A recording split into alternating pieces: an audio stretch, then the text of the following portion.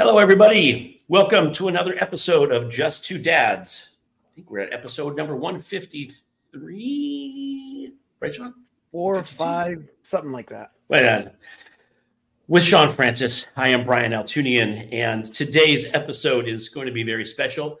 We always think about our children, what happens to them after they graduate school. By the way, neurotypical family, neurodiverse families, it's all the same. Where do our children go? How do they live independently? The empty nest syndrome that many families feel, it's an important milestone in raising children. Today, we have a brilliant specialist that helps our special needs families work on transitional skills for our children with special needs. So stay tuned for a great episode of Just Two Dads.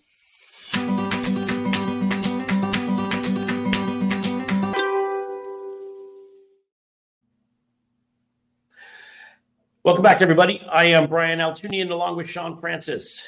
If you are catching us live on Facebook, please leave us a comment, share something that intrigues you or something you want to ask our guest. Leave a comment, we'll throw it up on the screen. If you're catching us after the fact on our YouTube channel, thank you. Hit the like and subscribe button and share with your friends. This is going to be valuable content that you can share with your families, maybe families that you know that have special needs children that are getting to that young adult phase, and tools to help them get to that next phase of independent living. If you're catching us on podcast outlets everywhere, thanks for making us part of your listening day. And if you're catching us on WSTX AM radio down in the U.S. Virgin Islands, thank you for hanging out with us. Sean, I'm going to say one thing before we always leave it for the end, but I also want to say aloha and mahalo to Sean Hall out in Hawaii, who is our producer. Believe it or not, this actually gets produced. Fiona, you're not going to believe that, but this actually gets produced and Sean takes care of a lot of the details for us. So thank you, Sean. Happy early Thanksgiving to you. And thanks for all the work that you do. Without further ado, I'm going to throw it over to Sean Francis to get into this conversation because I think that this is really fascinating. We've had some really great, Fiona, you're part of this string of some phenomenal guests that we've had. So I'm excited to hear what you have to say and what you're going to be sharing with us today. So without further ado, Mr. Sean Francis, you're looking dapper as always, buddy. How you doing? I'm thankful. No, that sounds so cliche because I always say that, and then we're saying it leading up to Thanksgiving and all that kind of stuff.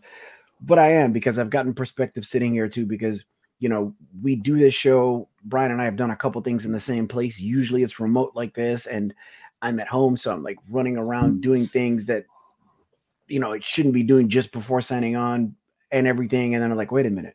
That's a nice problem to have. And for that and the following reason, I am even more thankful than I ordinarily would be for the guest that we have today. Because for those of you that know, our son Elijah is 17. He was diagnosed with autism at the age of 3. And about, I think it feels like 3 months ago. I don't know, but I have no concept of time. His teacher, who is Erin Barish, who is a fantastic teacher. We just love her and her team. She says to me one day when I came to pick him up, she walks up to me. She says, I saw this post by this person on Instagram that I meant to share with you because I thought of you right away. I was like, really? Because she's aware of the work we do in financial services. She's aware of the podcast and our men's group and everything.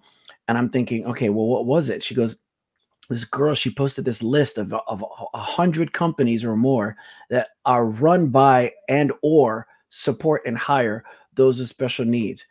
And the fact that Elijah's in his last year and she shared that with me, I was like, great. And I'm still thinking about the list. But when I saw the list, I got intrigued by the person that posted the list. And that is someone who is our guest here today. And so I'm not sure if I'm more of a host or a guest today. Our guest is someone who is a moderate to severe high school adult transition teacher with a master's in education. She was also a vocational program specialist for some time, and she is well credentialed. But what's great about it is that I almost feel, and she'll let us know, but I think that the credentials to her are secondary. But what is first and primary is her heart, her passion, and her care, and the business that she's found called Adulting Made Easy. As I'm saying that out loud, I'm like, Do you know how much value there is in finding adulting to be made easy, neurotypical or otherwise? Right. And our guest, after that long, but I hope, appreciated intro, is none other than Fiona Gonzalez. Fiona, welcome to Just Two Dads. Thank you. Thank you so much for having me. I'm excited. Yes, it's our pleasure. I don't want this to be cheesy, Brian. but it's almost like we want to put like an audience clapping thing when we announce it, because we're like, right? It should be a little like little sound effects. Yeah, we've had we need to find that, because that's how we feel.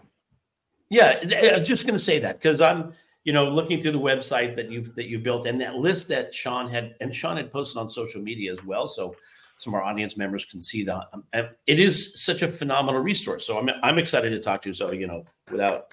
And then I want to say out loud too, that when I told Elijah's teacher, when I told Erin yesterday that, or the day before, that Fiona was going to be on, she said, you make sure that she knows, that everybody knows, that 99.9% of the materials that I use in my class come from her entity, from Adulting Made Easy. That means a lot.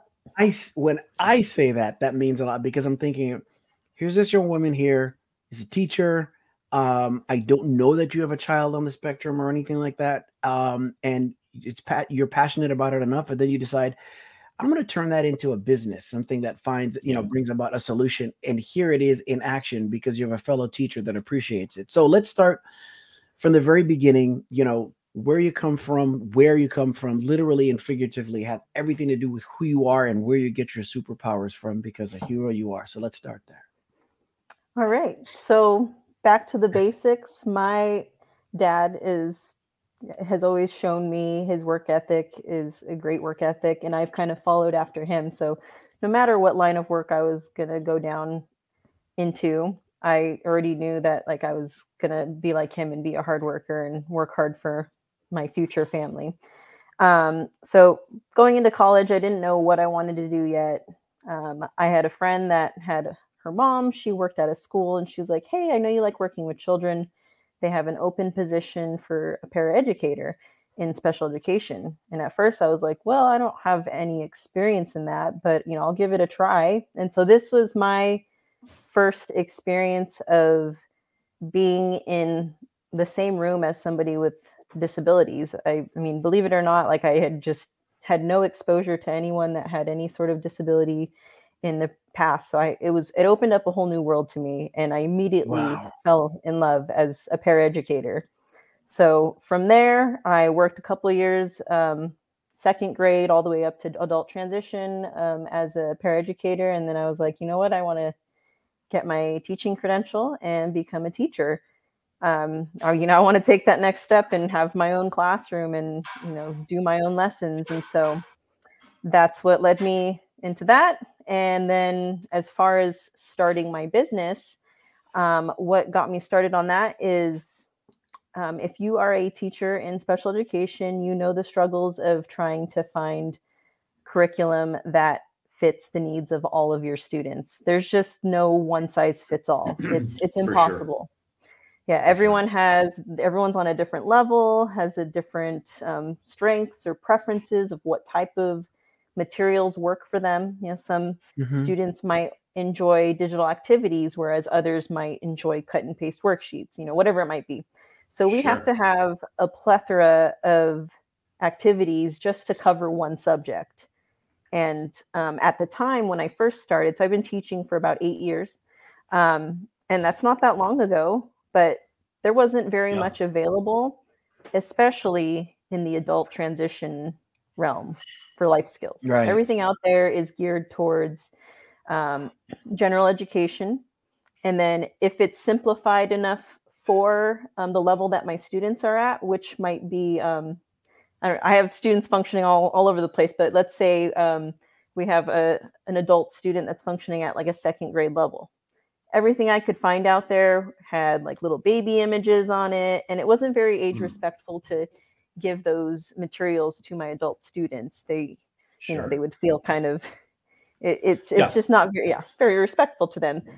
Some students might enjoy something that has Barney on it or whatever, but that's just depends on the individual. So I try and that's what sparked or started me creating materials because I couldn't find it. So I started creating my own. Mm-hmm. And then from there, that I realized I'm not the only person that's on this planet that's an adult transition teacher that doesn't have access to these materials. And so that's what kind of opened up the world of sharing these resources with other teachers in the same boat. Wow. And when you say that, you've created this storefront, if you will, for people to have access to teaching materials K through 12 and beyond, right? And then are teachers contributing their source material or their course material to that make that available for sale as well? Is that what? Yeah, so Teachers Pay Teachers is what you're referring to. It's a marketplace where teachers can upload their resources that they've created for their classrooms. And then other teachers, maybe you're not tech savvy and you don't know how to make the worksheets, or you just don't have time. I mean, I've purchased resources from other teachers on there as well. And you can go on there and just search what you need. Maybe you need like a specific goal working on next dollar up for a math goal. And then you can find tons of different activities, and then you can filter it from there. I need a digital activity, or I need a Google Slides or task cards, whatever it might be. So amazing. Yeah. Amazing. And so what started first for you? What was the first? So as you started to see that there was a lack of resources out there, what was how did you do this? Again, we're entrepreneurs, Sean and I, and we have a lot of entrepreneurs who are guests and audience of this show. So how did you, I get you saw a need, and then what was your first foray into it to build this? Exactly. Yeah. Resource? Read my mind.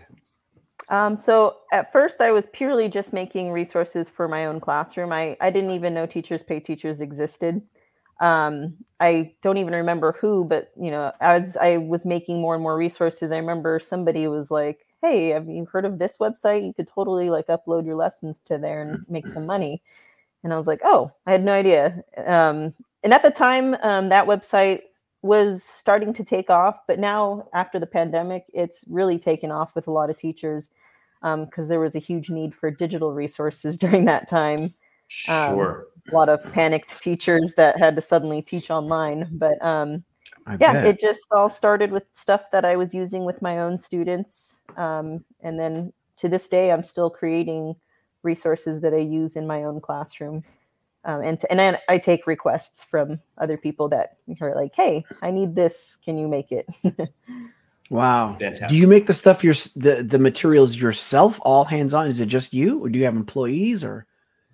I make it all by myself. I've had my sister and husband help out here and there with some audio, or when it comes to the clip art, I purchase licensing from companies. I don't draw all the clip art myself, or stock images and that kind of stuff. I purchase licensing from other companies. So it's a lot of, things from all over the place and then put onto one page to make it legal. Right. But you've got quite the Instagram following, though. So there's a lot of people that are aware of what you do. And I know that, I've told Brian before, I don't have algorithms and things like that figured out, because I've made posts myself where I think, oh my gosh, this is going to connect so many people, and so many people will see this because of vulnerability or blah, blah, blah, whatever.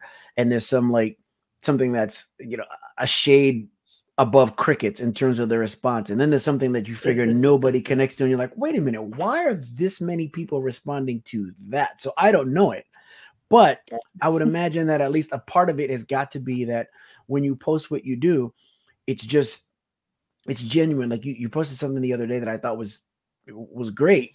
And I think it's worth talking about, which is the life skill of writing a check.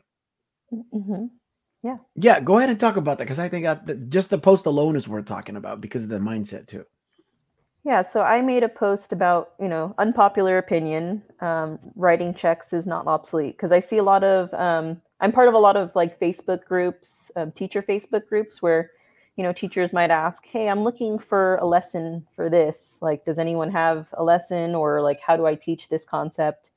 And every time I see some teacher ask about teaching to write checks, I see a lot of responses say, why are you teaching that? It's obsolete. Like, don't waste your time. And I get it. Like, you could probably be focusing on things that are a little bit more important, but it depends on the student and their particular situation, because, some people might go a whole year and not write a check or see a check or receive one. That's, I get it. There's other people, including myself, like I've received and had to write several checks just this year. And for some people, it's still like that's how they have to pay their rent, is by writing a check, or that might be how they have to pay their utilities, or there's I've still literally some businesses. I've written 2 checks in the last week for my there you business, go. which I'm like, I don't even like, I Zelle you, or they're like, no, we want to check. So you're right. I mean, it doesn't happen very often, but it still happens. It's yes. Amazing. So exactly. And the most, yeah. Go ahead. No, go ahead. You go ahead. Continue. Oh, yeah. So the point I was trying to make is, instead of bashing on that teacher for even asking the question, you can either just keep scrolling, or you can offer help. Sure. And there might be a particular reason why that teacher's asking. Maybe she inherited a goal from, she got a new student and that was already one of their goals. You can't really do much about it. If it's already a goal, you got to work with it. So, don't bash on that teacher because of it. If she's choosing to write that as a goal or include it as part of one of her lessons, maybe there's a particular reason. Maybe that student is interested in working at a job that is required to write checks or receive checks quite often. Maybe in the area that you're at, you have to write a check for your utility bills. So it's all dependent on the situation of the student. And, I'm just asking people to, just know that it's a basic life skill that everybody should just know and here's how to do it. Exactly. Yeah. And what I did is I reshared the post and I commented on how I so agreed with you and everything.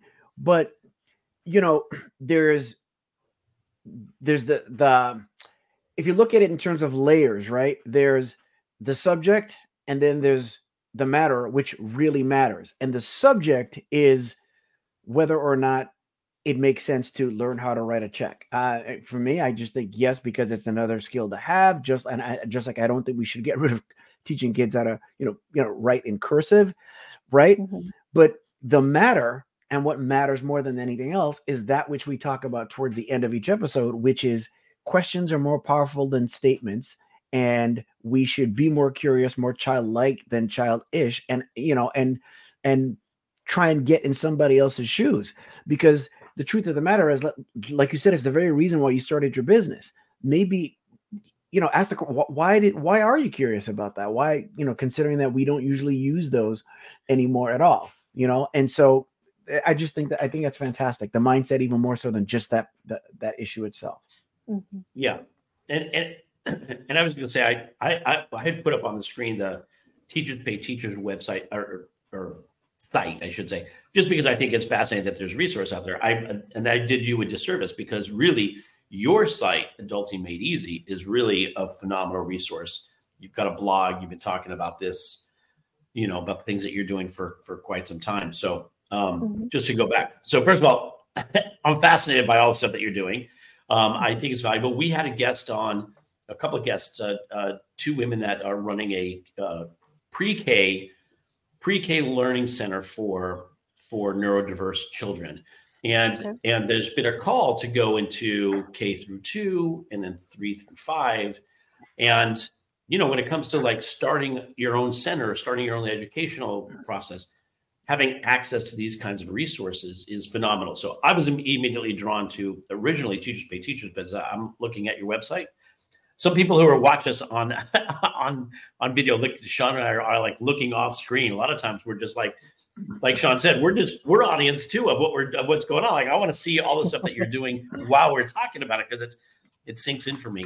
I love that you've addressed, and I think, years ago, I know that I worked with somebody who was starting a school, and I think they've said there are 7 types of ways that we learn. There are probably more than that. Auditory, visual, pictures, digital now. Yeah, all of those things. And so understanding how to address each one of these is fascinating. The fact that you've only been teaching for 8 years So I'm just going to commend That's you. what blows me away. Yes. Right. Your resources that you've got available and your approach to all of this is you're a seasoned veteran of, 20, 30, 40 years of teaching. And yet you've only been doing this for 8 years. So I'm fascinated at, again, this trajectory that we've been talking about. How you got from like, I want to start to help in the transition, and let's sort of talk about that. Like why, how did this get to that point? How did you get there? Yeah. Cause you could be, yeah, go ahead. Yeah, go ahead. Sorry. Yeah. Go ahead. There's a huge need for it. You can see with the students that have come into my classrooms, the types of questions or the concerns that the parents have. You can tell that there's been a need for it, and just paying more attention to the student and the way that they like to learn. That's half the battle, is getting them engaged and into being, at school. For one thing, I have a lot of students that just don't even want to be at school. Another thing that's hard is getting them to pay attention, sitting at their desk. So those types of things is what's the basis of all of it, is figuring out, okay, how am I going to get them to enjoy learning? And then from there, how do I convince them that it's important for them to know this skill? How is it going to lead to their independence, which is ultimately going to lead to more happiness, the more independent that they are? And same thing for the families too. The more independent your son is, I can assure you that, obviously that would lead to more happiness for you, as well as less stress on you. And it's, greater independence, whether they choose to work or not. That's a whole nother level of independence, being able to work. For sure. But my main goal is to focus on the home first, getting as independent as they can within the home. And then if a career is in the picture, then we work on those skills as well. So, that's kind of a cap Beautiful. of what motivated all of that. And then I know there's a particular link with a / we'll get it on the screen, but if someone goes to your site, SPEadulting, .com, where at the site would they find the list of those businesses? Because that's something I wanted to talk about too. Did you compile that on your own? Because you're talking about, how we connected to begin with, was that list that you posted. Out of all the things that you might post on social media, that is the one. And again, this is my selfish position anyway, that's the one that carries probably the most weight. Like, we don't know, if Elisha's gonna what kind of college, if any, he'll do. Is he gonna work? Those are all the things. And to begin with, I just saw a post on next door, which can have some very low value posts, just anything that's going on in a neighborhood. But I saw one where a mother was very frustrated because her adult son had been hired by a local grocery store, and they hadn't reached out to him to tell him when he was supposed to start. They pretty much told him, be ready, I'm going to call you. And so on one hand, I didn't understand why he was dressed every day, sitting by the phone, waiting for the phone call. On the other hand, I do. But at the same time, I didn't see what the response was because it was late last night. But I posted your list and your site because I'm like, look, this is here. Like, how did you put that list together? And then where can they, find the list once they go to the site as far as searching too? So the list it started very small at first. I, have just come across other Instagram accounts of these businesses. And so after I started kind of compiling, a little bit of a list, I started featuring the businesses. Once a week, I'll feature one business and kind of highlight pictures and a little bit about the business, how it got started, until now it's grown bigger and bigger each year. The more people that see it, the more inquiries I get of people saying like, hey, we have a business, can you add it? And I'm always happy to add it, as long as, somebody can purchase online. It's mostly online businesses that people can purchase and support. But a majority of the businesses are entrepreneurs. So it's, parent, son, daughter duo that have started a business where, they don't have to go into a formal business place and follow their rules. They can go by their own time, use their own accommodations, do things that they enjoy, do the tasks Excellent. that they're able to do. It's all catered around that individual and what they're capable of, and it's at their pace. And so, a lot of the businesses might be anywhere from making candles to artwork, making jewelry. A lot of it's handmade stuff that you can find on like Etsy or through their own websites. And then the other half of the businesses are usually like nonprofit businesses or adult programs that have started their own enterprises, and they hire individuals with disabilities. And so those are usually the two types of businesses you'll see that I have highlighted on this website. And, especially this time of year when everyone's shopping for holiday gifts, is when I like to really blast this list out, because if you're able to support a small business instead of shopping on Amazon or whatever big site you're going to shop on, for sure. If you're getting gifts for friends and family or your coworkers, these are the perfect gifts to get, little trinkets and handmade gifts. And it's very meaningful to know that these purchases are not only just, supporting a small business, but you're providing employment opportunities for somebody that might not otherwise had an employment opportunity. It's empowering for them, and it spreads awareness of individuals with disabilities. So it's very impactful in many different ways by supporting these businesses. Yes, that's fantastic. And let me ask you, to answer go ahead, your Brian. question, Sean, if people go to the site and it's SPED adulting, when I first looked at it, I thought it was speed adulting, and I was like, that would be a good name as well. So did I.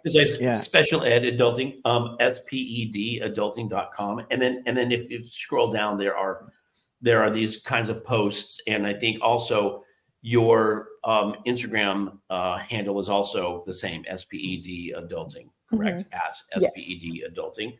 So for those that want to see these posts and go back, I mean, it really is, first of all, it's the whole style of what you're doing is fantastic. And up at the very top of the site, it says, check out these free resources. Get it now. And so the access to a lot of this material is all over the website. Beautiful. Yeah. Sean, you were going to ask a question. I apologize. I interrupted you. No, I was just going to ask, especially not having any experience with including family members or anything like that with special needs, anything. Do you have any children of your own?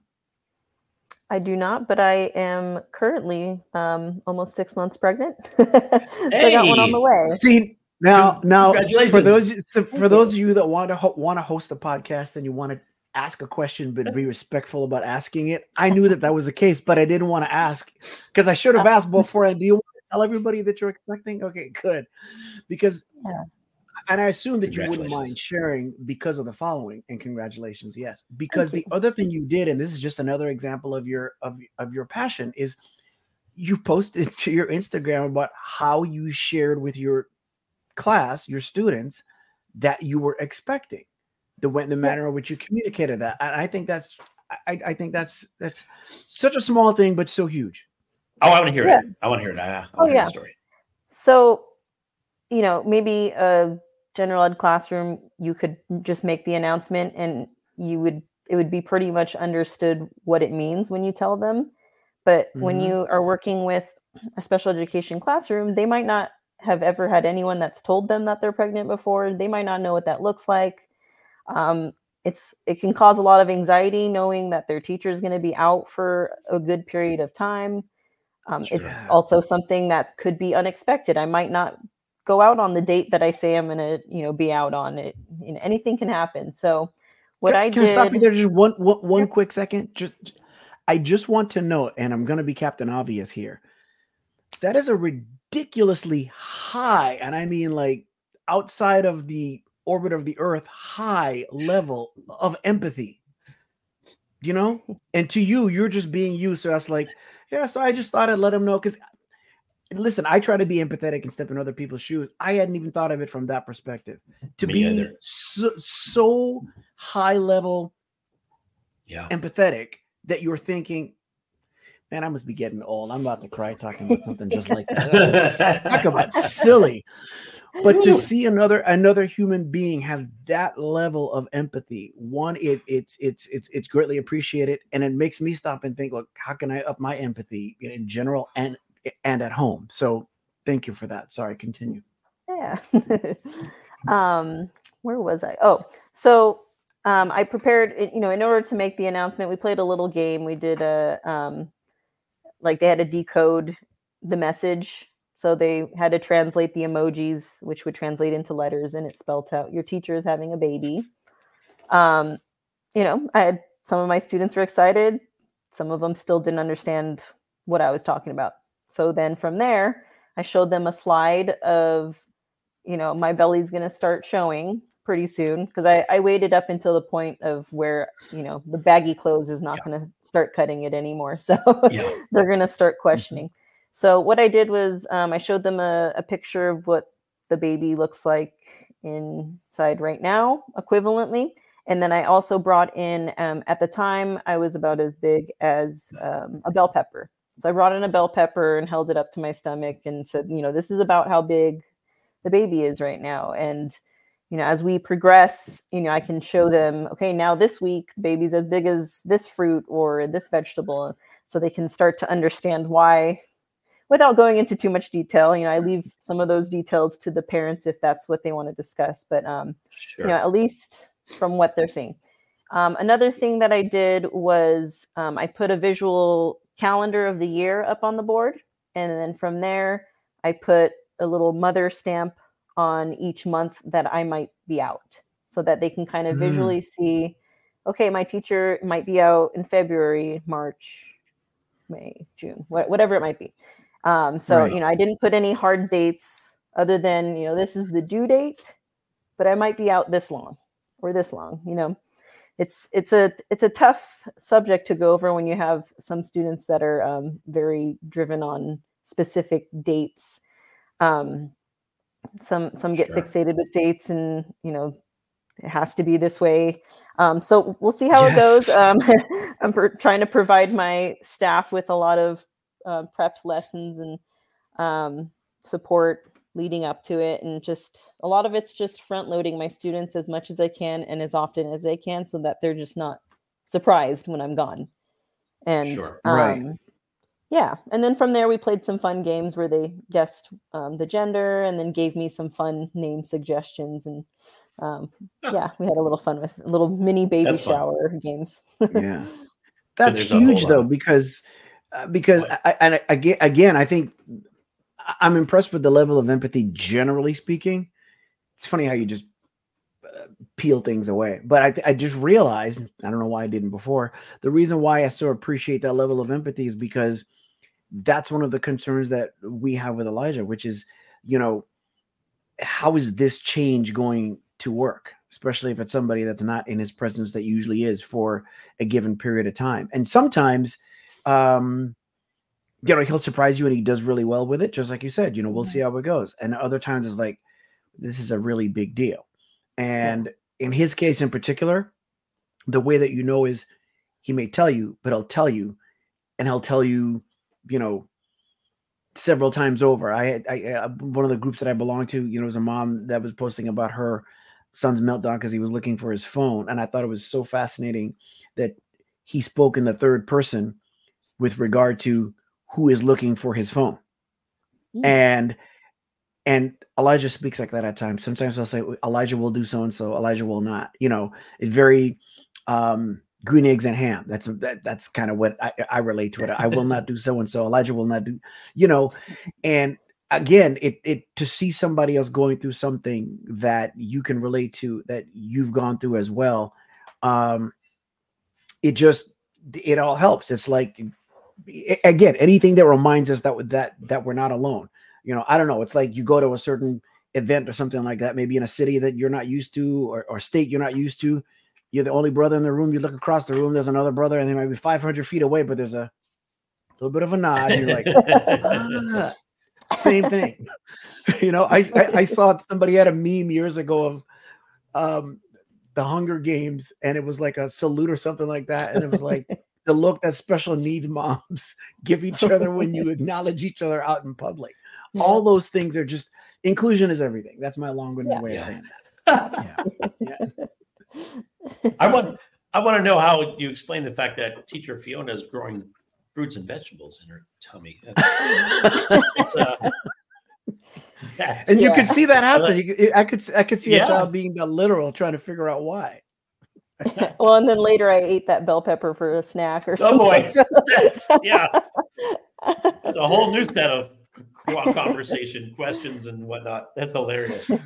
Wow, that really is fascinating. I'm looking at the site, and it's just a phenomenal resource. And I think that the challenge that we see, and we've been speaking to we've had a lot of guests on the show that deal with our children who are transitioning to adulthood, and looking at we work with there's a documentary film with two adult males, two adult men on the autism spectrum, and the journey that their mother has been on, and they're looking at how do you develop a location where our adult children can live, work, have services, get the support, and all of that. So I think as our children are getting older, and that's the focus on transitioning to adulthood is definitely an area that the special needs community, I know it's always been there, but it's something that I think we're going to see a lot more. And your focus on that area is, and again, I know you do K through 12 too, but focusing on that is because there's a lot of curriculum that's already been established in the K through 12. How do you establish the life skills curriculum? And that's so much more than just learning math or learning about an era in history or geography. Like that seems like a finite subject matter, but life skills seems infinite. Like, where do you go? What do you see as some of the more, I know you've talked about check writing, but some of the more common things that our children as they're transitioning are facing first and then next and then next. Like what's that look like? What's that path look like? Yeah. So I actually get this question a lot from other teachers or educators. Like, what do I focus on? Like when it comes to life skills, there's no possible way to cover all of it. So what I always tell them is it's up to the individual. You're going to have to get to know the student, survey the parents, see what's important to them, because you don't want to be teaching them about writing checks if that's something that's not going to be applicable to them. Whereas, they might not have a dishwasher either. So you wouldn't want to teach them how to use a dishwasher, whatever it might be.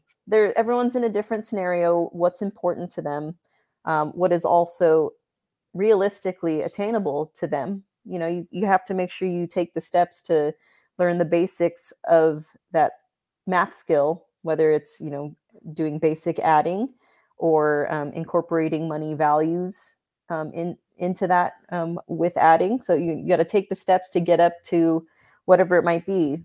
If you're calculating taxes on a pay stub, you have to take the baby steps to get there first. So it's all about getting to know the individual, what's important to them, what their strengths, their preferences are. If they're going to have a career in the future, if that's even of interest to them. For some students and some families, they are like, nope, that's not, they're not going to work and they don't want to work. And that's totally fine. As long as, they have a plan in place for helping that student, eventually be able to be financially sustainable, then that's fine. But for those that do want to work, then it's about figuring out, okay, what do you like to do in the workplace? Like, do you want to work during the daytime? Do you want to work at nighttime? Do you want to work indoors, outdoors? Do you like working with animals or people, or do you need a job where you don't have any interaction with people? It's finding out those little strengths and preferences that's going to help guide you towards a career path where you can focus on those particular skills. And then that's kind of how I figure out where my lessons are going to go towards. So each year I don't have the same lesson plan Um, I'm sure it's going to be Yeah. child focused, right? Or student focused. Yeah. So, a lot of times I see a lot of teachers will ask, well, I'd like a year-long scope and sequence plan for the year. And, you can have like a general plan for maybe general lessons that you teach to all of the students. But when it really comes down to it, it's going to come down to their IEP goals. And those IEP goals are focused in on that particular student's needs. And that's where a majority of the rest of my lessons are focused on, is those areas. Yeah, I wanted to add two things to that, which is the first one is, well, the quality of the questions that we ask ourselves, right, always determines the quality of our life. And that's something that we've heard from the gentleman that's been a mentor to us by the name of Ed Milet, and I just find that to be so true. And as you're asking, where do you want to work? What kind of environment, night versus day? Those things are just so basic and so huge. And in our work in financial services, when we sit down with people in the general population, and it applies twice as much with someone who is neurodiverse, is when do you want to retire? What do you want life to look like? The questions, the quality of the questions are really, really important. What's the most important thing to you? Have you figured out what you want things to look like? And if you're in survival mode versus thriving mode, you haven't thought about a lot of those things because you're thinking about getting through today, not even thinking about the fact, even though in the back of your head, that you might not necessarily see tomorrow. So I think, again, it's so valuable that you give that example in terms of the questions. The other thing I want to do, just from a personal perspective, is encourage people to give themselves some grace, because, for any parent, the biggest challenge that you're going to have, whether your child is neurotypical or otherwise, is striking a balance between giving your children fish versus teaching them to fish. Just as you would take a bullet for them, there's a part of you that wants to give them all the fish in the world. And I want to encourage those who may have discovered that they're leaning more one way than the other in terms of the fish giving as opposed to teaching the art of fishing. Give yourself some grace, because, Elijah I swear he was 3 last week. He turned 17 in May. And I caught myself, realizing how much more fish giving that we are doing me than anything else. Here's the best example, and this is why you should give yourself some grace. I was talking, my wife had made some French toast for him and blueberries. That's a typical breakfast for him: French toast, waffles, or pancakes, and blueberries. Right? I'll be right so over. She made that. So she made that, and I'm talking to her about the things that I'm having him do, which we would ordinarily do for him, right? And I'm telling her how patient I need to be when he resists, because if he's resistant to the idea of doing it for himself, I'm partly to blame for that because I'm doing it for him, right? And as I'm putting the plate together, or she put the plate together, I'm grabbing the napkin and getting ready to take it upstairs to him.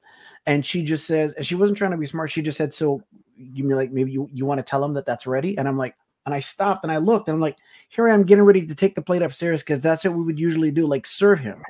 And I have to stop. And if she didn't say it, I would go from telling her what, we should be doing this, to taking it right upstairs.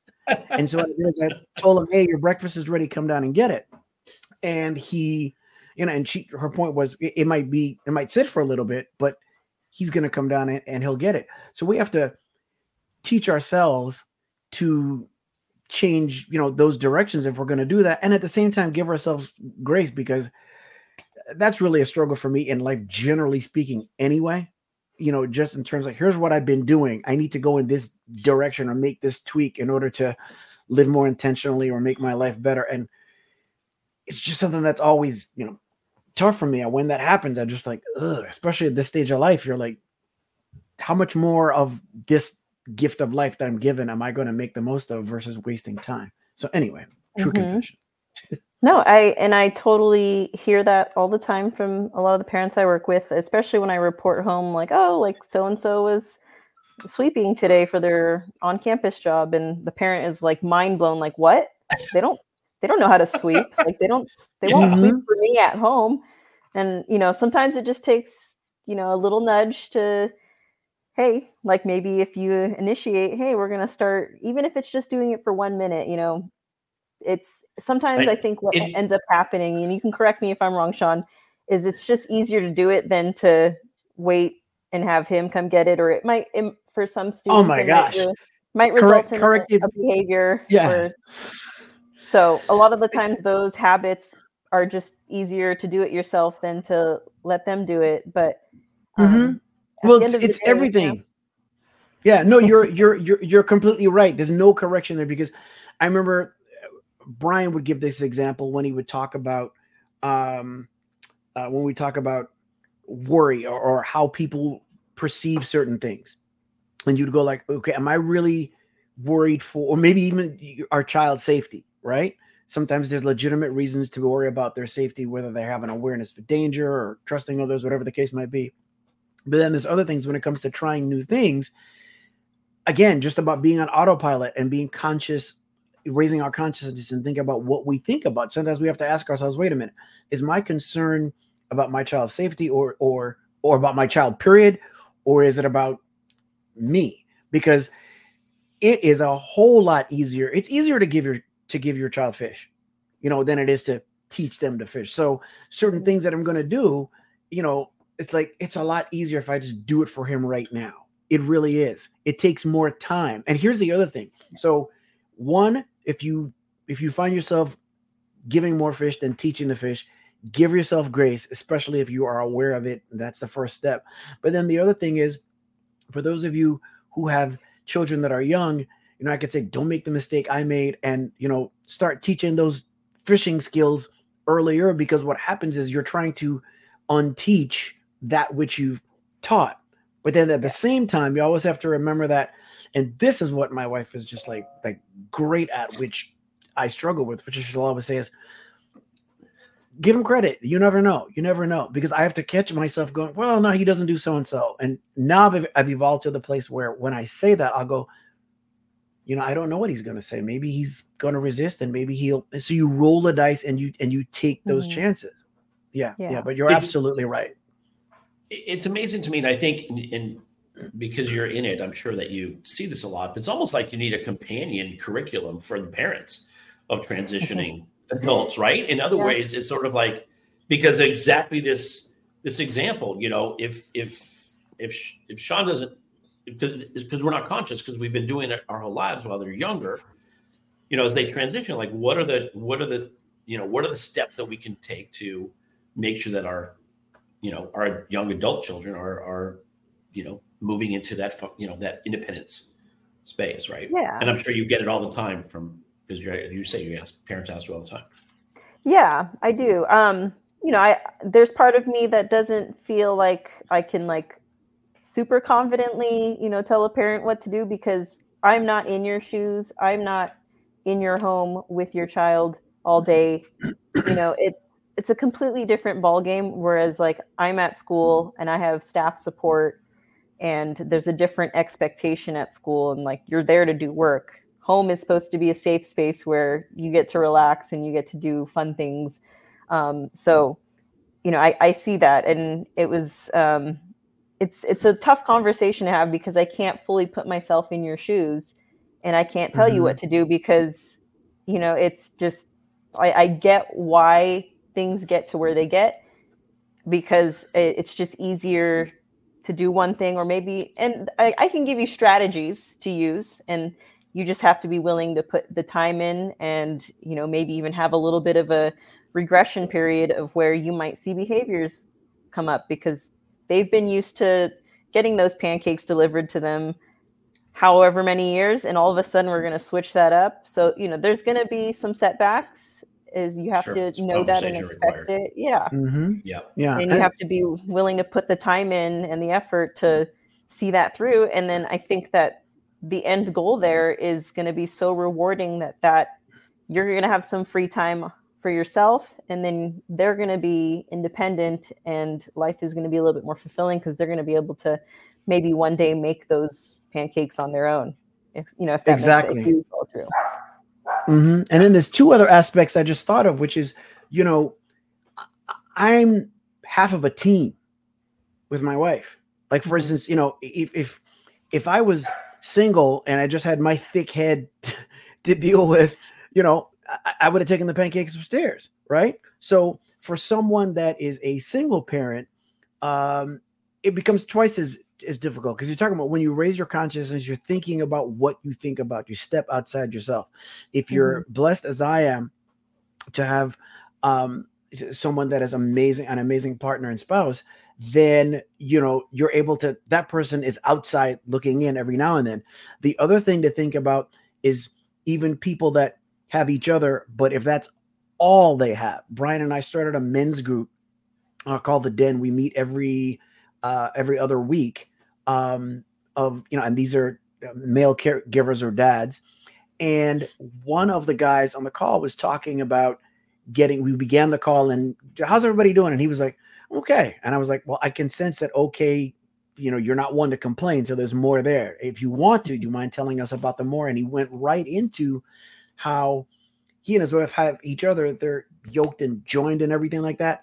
But that's kind of all they have. In our case, our family has a better understanding than they did before, when they would say, oh, just put such and such in front of him. All he needs is this. All he needs is that, when they don't understand behavioral issues or sensitivities to foods.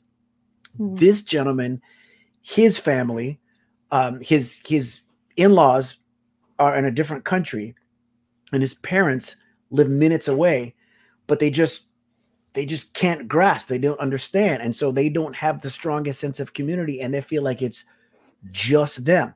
That's why there's forums like this, as well as, the group that I mentioned, because we have to just work hard to remind people that they're not alone. And sometimes the way that happens is not just by caring for someone, but by sharing what you're going through, not necessarily complaining. But if you let other people know exactly what you're facing, and then you have an idea as to how you're going to get through it, or even if you just don't know and you're just sharing, somebody else will get from that, oh, I'm not alone, and there's a measurable value in that. And that's just another example of, quite frankly, what you're doing. So thank you so much for that. Yeah. I have a question for you, Fiona. Are you familiar with the Yes I Can Unity Through Music group? I'm not. They're in Southern California. They're based up in Santa Clarita. And we've had Brett Lieberman, the executive director, on a couple of times on the podcast. He helps transitioning adults move into they learn the job skills to have jobs in the music and entertainment industry.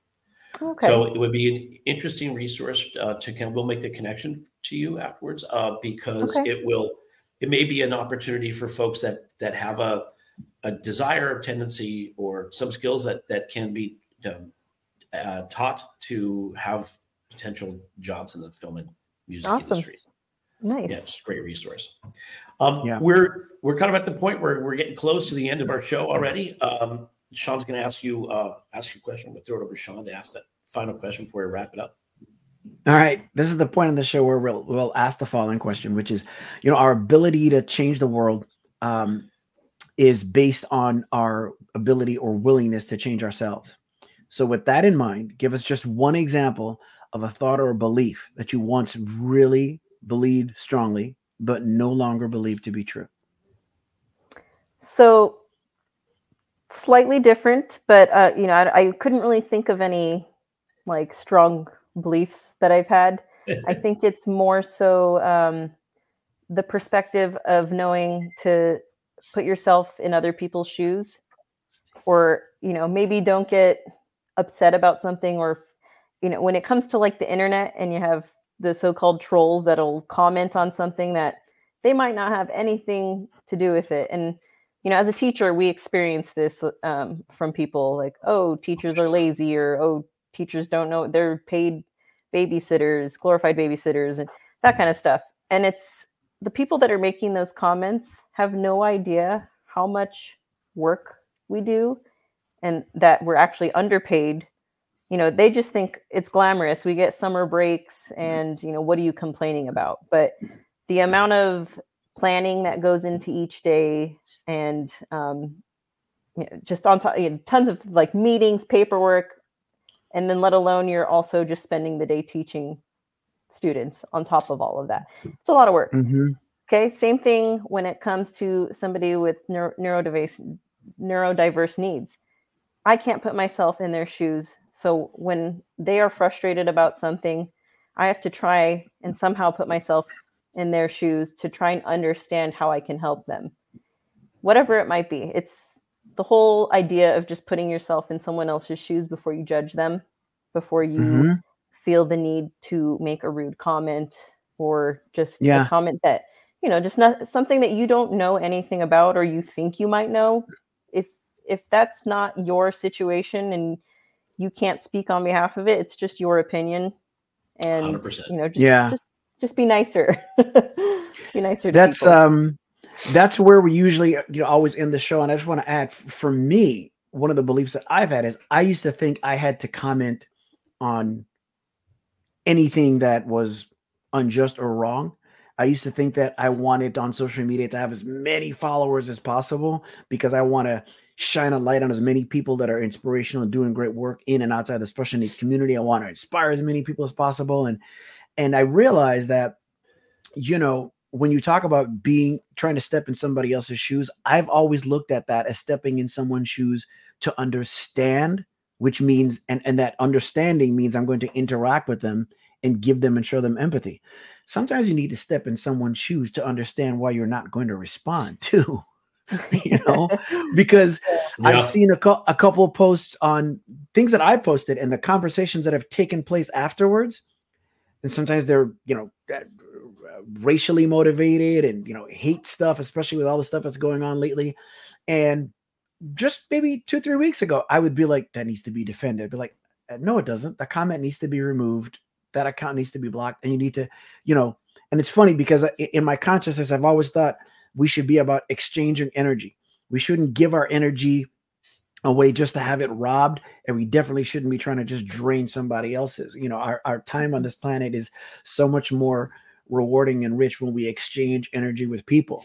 And despite knowing that, I've had cases where I exchanged the wrong energy. So, and I thought about that as you were saying that. And so we just have to continue to evolve and ask ourselves the right questions over and over. Like that question, always, what do I believe? What do I no longer believe that I once really did? And if the answer for someone when they answer that question is, well, I don't have anything that applies to, well, then you might want to think about that because it means that you're not necessarily growing. Yeah. And on that, Fiona, thank you for being a guest today and for sharing what you do. It's an amazing resource. We're grateful that there are phenomenal people like you out there teaching our children the work that goes into that, the planning, the preparation. There is no summer off. You guys are doing continuing education and planning and preparation all year. So we definitely appreciate the work that you're doing. It's really amazing. So great to have you as a guest. And as we sign off again, I want to thank everybody listening. Hit the subscribe button if you're catching us on the YouTube channel after the fact. If you want to send us an email, we are just2dads@gmail.com. Thank you for listening today. Thanks for sharing and liking with your friends.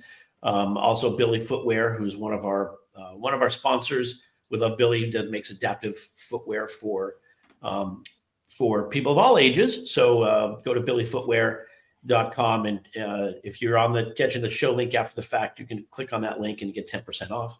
And then I just want to say also, empathy and love is